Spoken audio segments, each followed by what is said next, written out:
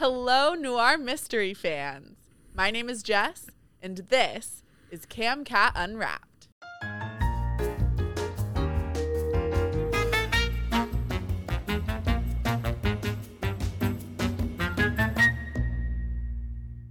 You've been listening to Thunder Road by Colin Holmes, and today we have the author with us here for a virtual interview. Colin, thank you so much for joining us. Thanks for having me. I'm glad to be here. So Gabe and I were talking a little bit before the interview, and we thought it would be really fun because you have just that really nice Southern gentleman voice. If you could do your own introduction, like how I just did, hello, my name's Jess and this is Cat Unwrapped. If you could do your own, just so that we could hear that lovely voice of yours. Hello, and welcome to Cat Unwrapped. What else do I need to say? That's great. If you want to, this is a perfect segue into you doing your own introduction. If you want to do your best Jim Beam voice as you do your own introduction. What can I tell you? I'm Colin Holmes.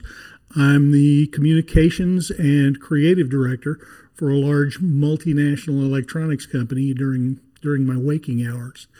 I'm a native Texan. I was born in Amarillo and have lived just west of Fort Worth for about the last 25 years. Been married to a very patient wife for 30 years, and she's a wonderful person and keeps me going on these things. I'm also really involved in the writing community here in Dallas and Fort Worth. I'm the director of the 2022 DFW Writers Conference. I'm going to plug that. It's coming up in October, so hopefully folks can come do that. Beyond that, I'm a long-suffering Texas Rangers baseball fan. We're never going to win the World Series.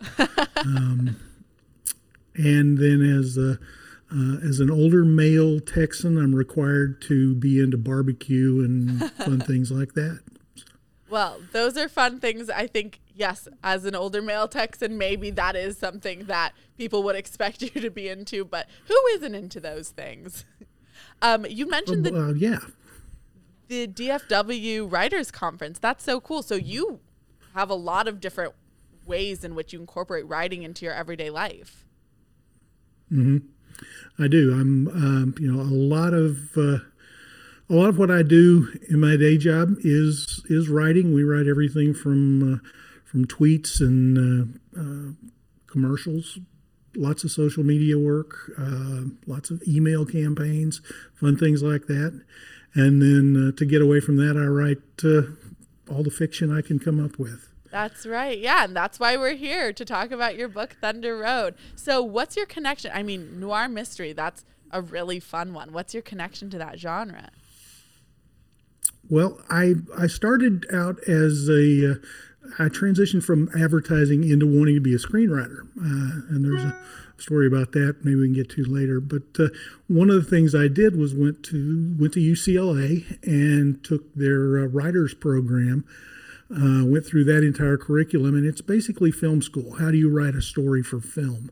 And one of the things that you do is study old movies, and those black and white noir films like The Maltese Falcon and Double Indemnity and Sunset Boulevard and The Third Man, all of those great old books that became wonderful movies, just kind of hooked me on the genre. It's you had beautiful black and white photography and great stories, but it were always inventive characters and interesting situations, and that's what I like more than anything. Were the characters, the Sam Spades and the Thin Man and all those guys.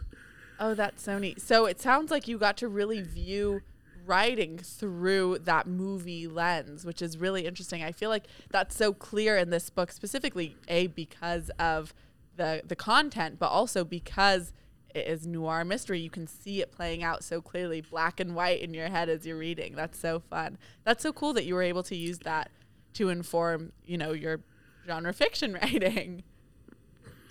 Well, and I've read noir novels, Dashiell Hammett, Mickey Spillane, Raymond Chandler, all those guys, and just there's something about the language and the feel of the period, because most of those are set in the 20s and the 30s and the 40s, and Sure. even the ones that are new, and you look at like Blade Runner, which is really a noir detective story, but it's set in the whatever future, and still has that same feel of the genre. So Right. I just like those guys who get out there and kick over the anthills and see what's not supposed to be seen in the light of day, and find it out just because they think that somebody ought to know about it. Sure. Yeah, that's so fun. And that I think is definitely what Jefferson Sharp kind of got up to. We were able to really see a day in the life of someone living in the 1940s, and there was a lot going on. You talk about the Roswell incident, Las Vegas, the CIA, all of these big things were happening, and obviously we get to see them through a very different lens in your book than maybe what it was like in the actual 1940s. But what was your fascination with this time period? Is it all of these events that were kind of going on then? It's it came about because it wasn't anything I was like, oh, I need to write a noir novel, and I'll do this and this. I'd read an article or seen a news story or something, and it clicked that some of these things all happened in this one summer. You had Bugsy Siegel getting murdered, and you had the Roswell crash and incident, and then you had President Truman spinning the Air Force off from the Army, and at the same time creating the CIA. And I'm like, what if these things were all related? What if they're all connected? And then what if the most unusual person could figure that out? What if it's a cowboy detective in Fort Worth who has no reason to be digging on this, but just kind of pulls the thread and unravels the entire mystery? So that was a really big summer. You were saying all of these things were going on. Ooh, the Roswell incident, the mafia things happening. What kind of research did you have to do to inform all of that? I guess I'm kind of asking you for a history check for your book. What kind of things were going on exactly during that time period that made the 40s so interesting? Well, it was a very busy summer. I mean, we're 2 years back from World War II, so everybody who was gone is suddenly back. And in Fort Worth, there were a lot of things that the city had grown from being a stop on the Chisholm Trail for cattle drives and things like that. And the history there was that when all these cowboys had come into town, they would all go to an area of town called Hell's Half Acre, which was brothels and bars and everything, gambling halls. If you happened to see the Paramount TV series Yellowstone 1883, a lot of that takes place in the Fort Worth Hell's Half Acres, and they shot it here in Fort Worth down in the stockyards, which still looks a lot like it did 100 years ago in some places. But the people in Fort Worth, they got tired of that. They cleaned it up. They ran it out of town, and they ran it out to Thunder Road, and that's where all of those gambling halls and poker rooms and dance halls all wound up out there. So there was a lot of historical information, the Chamber of Commerce, the local libraries, lots of old newspaper clippings, things like that went through. There have been some really good books about it. And Fort Worth's got some unique history because you've got all these cowboys. You've also got the aviation industry, which came to town with World War II.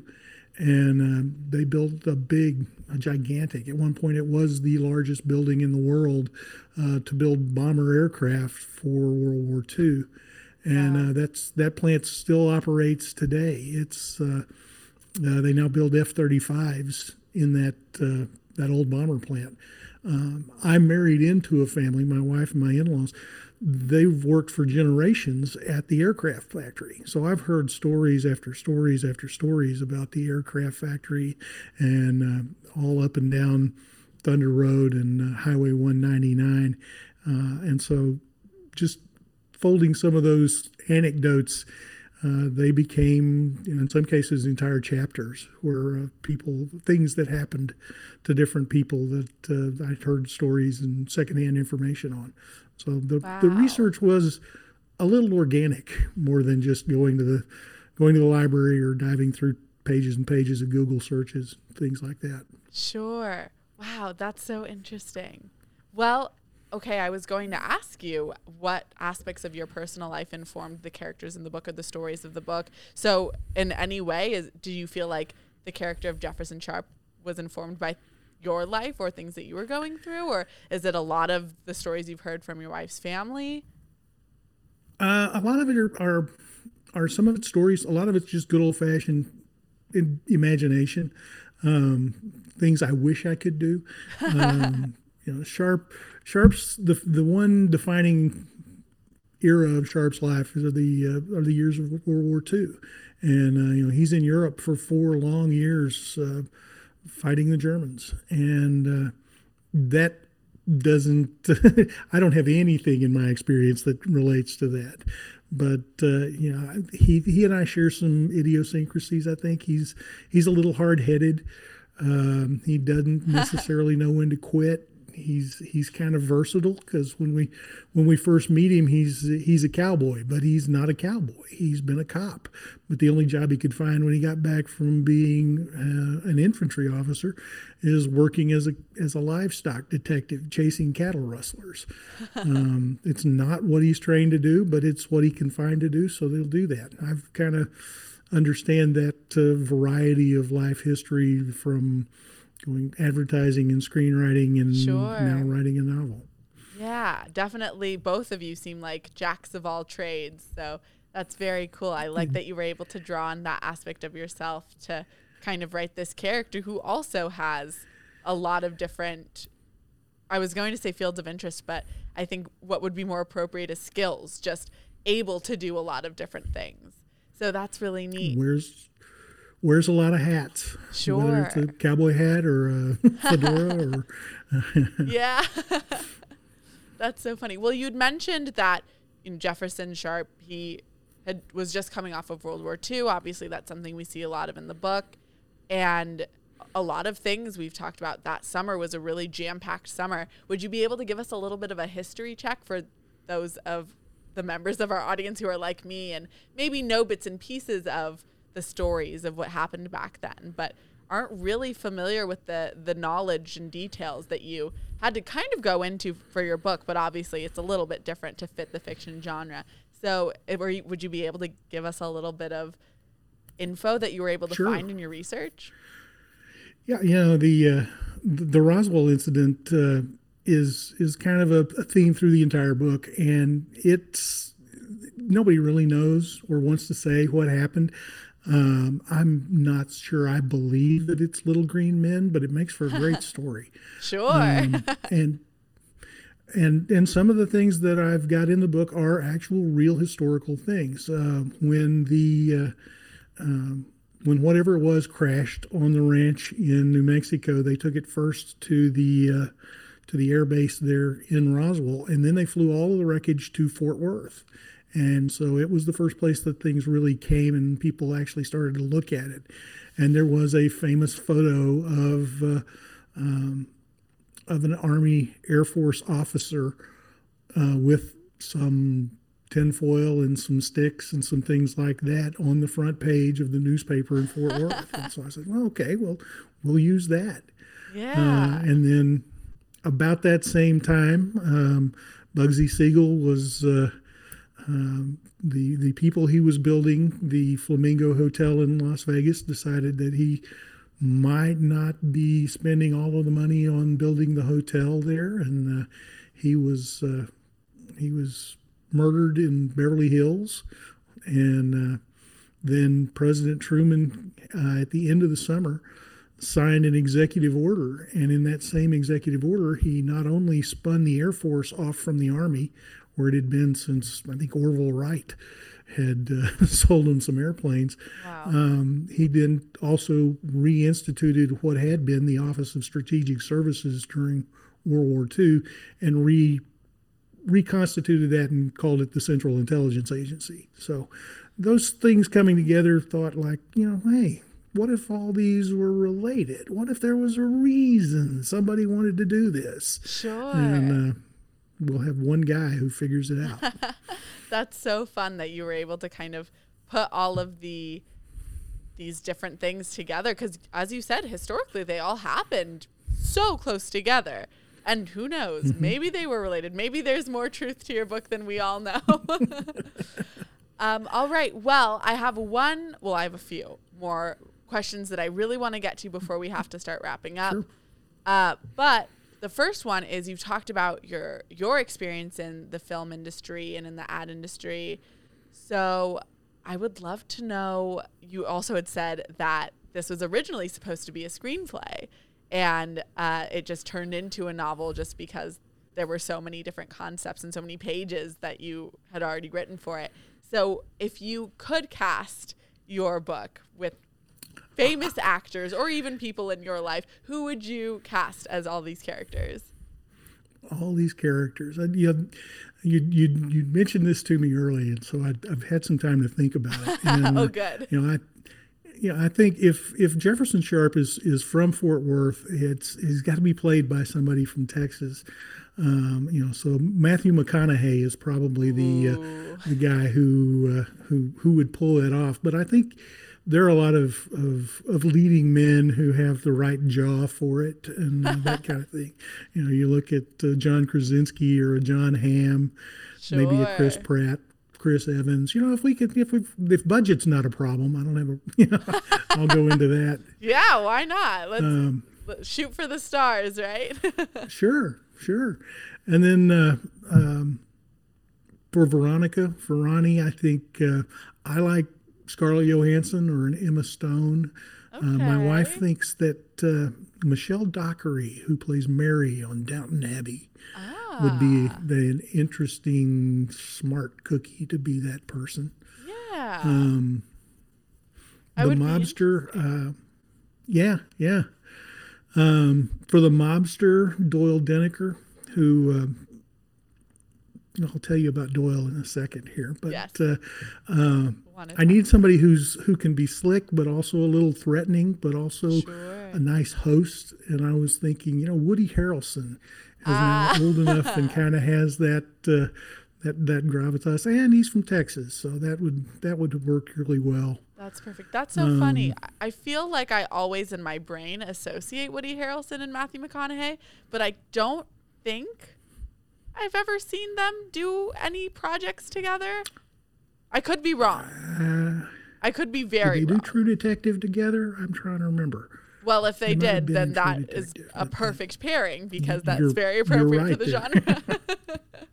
Okay, yeah. So Woody Harrelson for Doyle Denneker. And then the rest of the folks, boy, there's all sorts of. Yeah. E.G. Lavelle, the head of the Stockmen's Association.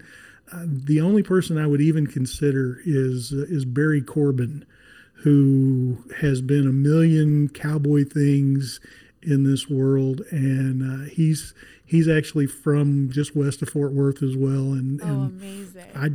I'd like him just to have his attitude on there and his voice. He's got a great voice. Oh, that's fantastic. I love to hear that. Well, I had a couple of questions that I wanted to ask you before we wrapped things up. And I think, let me rack my brain. Well, one of them absolutely was, what are you reading right now? I've got a pretty good reading list right now. I just finished up a book a friend of mine wrote. His name is Larry Inman, and he's a former Secret Service agent. And his book is called Worst Case Scenario, about terrorists hijacking some nuclear weapons. And he's got a lot of authenticity there. I'm also finishing up Ailey Martinez's Constant Verity series, which may or may not become a motion picture. I'm not sure. He's another buddy. And then just having listened to your interview with James Lindham the other day, I'm ordering Into a Canyon Deep because Oh, amazing. I'm a tremendous Clive I'm a tremendous Clive Cussler fan, and it sounds like he's picking up that genre and doing some great things in marine biologist adventures. So, yeah, I'm really Sure. looking forward to that. Yeah, that interview was really fun. I don't remember exactly what we talked about, but I know that he had all of his marine bio info. But what was really fun for me reading the book is it's based in my hometown. So I got to hear all the Right. little snippets of him mentioning places randomly that were so important to me when I was a kid. So big advocate, absolutely. Big advocate for Thunder Road as well. You had just mentioned that your friend has a book that you are enjoying reading that is becoming a movie, which is very cool. You had written something that became a film, which I had forgotten about. I did my research on you and looked on your website, and you briefly mentioned it, and then I went to the little link to learn more about it. But I would love for you to share more about it yourself as we're talking here and for our audience. The story behind Edge of the World Edge of the is world. when I was when I was working as a creative director for an advertising agency. We were doing pro bono work for an orphanage, and as we're going around and doing all of our intake work, our discovery sessions with all of the people in this orphanage, and I thought this is just an amazing story. This is a movie. Somebody should make this a movie. And I thought, well, why don't I write a movie? I mean, I can write a Sure. 60-second commercial. How hard can another 119 minutes be for a movie? Well, it turns out it's really hard. And I worked through a draft and learned that there was an awful lot of stuff about filmmaking and screenwriting that I didn't know that I didn't know. And that was one of the things that led me to the feature film writing program at UCLA, was to try and learn that craft. And so I went off and learned how to write a movie. I went to the orphanage and a foundation that they work with, and I said, "You guys, I wrote this movie. You don't have to do anything with it. We don't have to do anything with it, but I think it'd be a neat thing to put together for your big anniversary that's coming up." And I introduced them to a producer that I knew, and she and they worked and started putting together all the background stuff that you have to do to make a movie. And I said, "Well, this is going pretty well here. They're gonna make my movie. This is great." And then they said, "Well, we want to bring in somebody who actually knows what they're doing about writing a movie." So they fired me off my own movie and sent me on my way. And I didn't even know that the film got made, to tell you the truth. I didn't know that the Wow. film got produced or had a big premiere or anything. I was just stumbling along looking at for some other information, and I said, "Oh, that's interesting. That sounds a lot like a movie. Wait a minute, that is a movie I wrote." And Wow. so it's been kind of that was, and I've taught in learning more about screenwriting. I've found that that's not altogether unusual at all. That people will come up with the concept for the movie, and And then write the the entire producer will movie? go out. Yeah, and then the producer will go off and say, "Okay, I have this screenwriter that I've worked with before, and I really like that," and they'll bring that in. So if you notice on most movies, you'll see that the credits roll and they say written by, and then story by, and then screenplay by, and all this, and it's everybody who rewrote everybody else as the movie went through production. Wow. So I So got to did you get experience that credit to firsthand. that? I did get credit. I do have Okay. a very lonely IMDb page that says Colin Holmes, one thing. But it was a great experience, and I hope and pray that it worked out the way that the folks at the orphanage wanted it to work out, because they've got it's a little place up in the panhandle of Texas called Boys Ranch, and they do wonderful things for a lot of great kids. Wow, yeah. So even though your name, well, okay, first of all, that is lovely. And I'm not trying to jump over the fact that there's this lovely orphanage that's doing wonderful things. But I had this Right. question on my mind as soon as we started talking about it. And then I was like, sidetracked. Lovely orphanage. I am pro orphanages doing wonderful things. Sure. But I was thinking more about the fact that you were in the credits of the movie, but never knew that it was made. they don't notify you or anything. Well, they didn't in this case. Now, I don't have an agent for the film, so there's a procedure where they would notify the agent.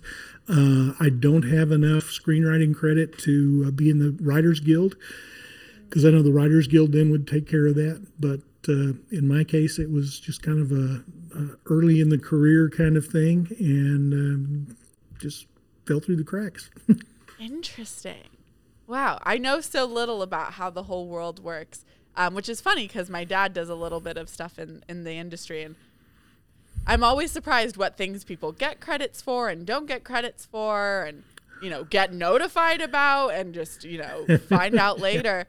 Like my dad, one of the scenes that he worked on in one of the movies he worked on recently was nominated for an award, and a pretty big award for the industry that he's in.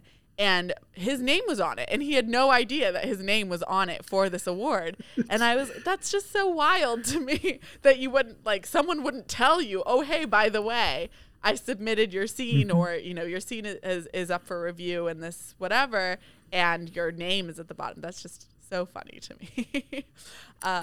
Same thing. We apparently the film went to a couple of film festivals and did okay at a couple of film festivals, and ignorance is bliss, and I'm a happy man.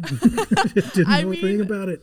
That's fantastic. I'm so glad it's doing well. And yeah, I guess ignorance is bliss, and that, it worked out. You didn't need to know about it in order to live this wonderful, fulfilling life. And now obviously you're very good at all of the things in that sort of realm, because you're still doing ad writing and doing things on that side of production as well. So that's very neat. So before we wrap up, to shift gears, sure. Is there anything that you are currently working on that you can share with us? Any sequels maybe to Thunder Road, anything completely different, just anything that you are working on, either as far as your writing goes or your ads to keep an eye out for? Yeah, the big thing I'm working on right now is the next installment, the sequel to Thunder Road. Woo! Which finds Ronnie and Sharp in Las Vegas in 1947, and so lots of interesting things going on there. So that's in the planning stages. I'm kind of still, as I say, I'm more pantser than plotter, so I've got a lot of things going different directions as I tell myself the story, but I think I know where it's headed. That's so funny to say that. Oh, Joe Crawford said something similar about being a pantser or something to that effect when he was on a few weeks ago. That's just a funny little thing. It's fun to write it from the seat of your pants, because the characters will take you places that you didn't really anticipate we were going to go. But you say, well, what would they do in this situation? Oh, they do this. Wait a minute, I didn't have anything planned for them doing that. So I have to figure out where they're going. Wow, I love that. That must be such a fun way to write. Just it is. Figuring it out as you go, and let the characters tell you the story. I'm a big outliner, not that I'm a writer, but I'm a big outliner myself. So I like to have the plan and then to do the thing. But I feel like some of my favorite stories, or at least ones that I feel like have these really interesting twists and turns, are the ones where the characters take control. And you're not the only one who said that. Yeah. Joe had said something, someone else had said something too, about the characters are telling you the story and you're just here for it. You're just writing it out. That's so fun. And yet I have friends who they have stacks and stacks of index cards that they thumbtack to the wall, and they move scenes around, and they know that this character arc is going to go way over here to this person. And it's just, I was like, wow, that's way more planning than I can do. Sure. Well, the fun thing is, I think both methods make for great stories. But it's always so interesting to hear, as someone who is the person who makes the plan, it's so interesting for me to hear about someone who does all right, well, here's what happens next, because that just makes sense that was what they would do next. So that's so fun, and I love that that's how you're writing the sequel as well. That feels very appropriate for Jefferson and Ronnie. Amazing. Wow. Okay. Well, thank you so much for coming on and for sharing everything with us. This has been so fun. Thanks for having me. This has been a ball. Yay. Okay, great. Well, can we find you on social media? How can we keep up to date with the things that you're doing? Sure. I'm on social media website. I'm not as good at social media as I should be, to be honest. But the website is bycolinholmes.com. And I'm at bycolinholmes on Twitter and Instagram. And then I think by Colin Holmes also on Facebook. I'm not on Facebook as much as I probably should be either. But yeah, those things are all out there and easy to find. Amazing. I think all of us can relate to that, or the opposite problem. Either we're on it too much or we're not on it enough. So I understand the not being on it as much as we probably should to promote ourselves. But thank you so much again for being on. Just thank you. This has been a blast. Well, yes, Colin, thank you so much again for coming on. This is Colin Holmes, the author of Thunder Road. You can find Thunder Road in audiobook, ebook, and print formats on our website, camcatbooks.com. You can listen to CamCat Unwrapped on all major podcast platforms or watch us on our YouTube channel. And make sure you follow us on social media at CamCatBooks. Thank you guys so much for tuning in and unwrapping another one of our books to live in with me. My name is Jess, and I'll see you guys next time here on CamCat Unwrapped.